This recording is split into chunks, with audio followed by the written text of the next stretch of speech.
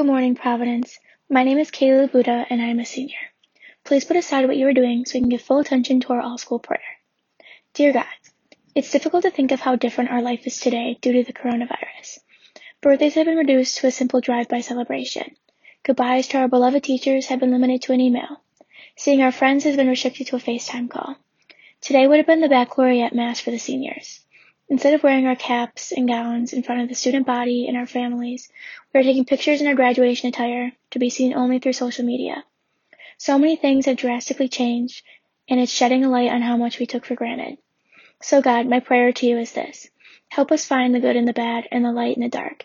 I've always believed in living a life full of positive thoughts, but lately it's been really tough. I've been needing your help to find the optimistic part of this unforeseen situation. Only you know what our life plan is, so aid us in trusting you. Help us trust that you are with us throughout our struggles, and that our struggles will make us stronger in the end. Love, me.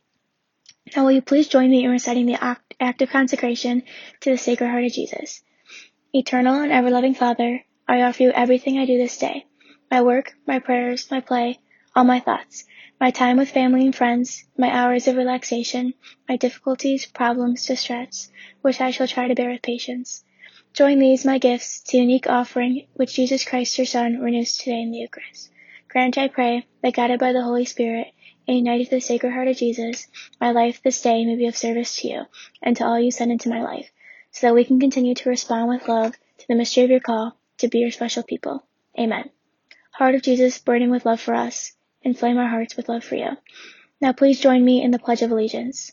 I pledge allegiance to the flag of the United States of America, and to the republic for which it stands, one nation, under God, indivisible, with liberty and justice for all.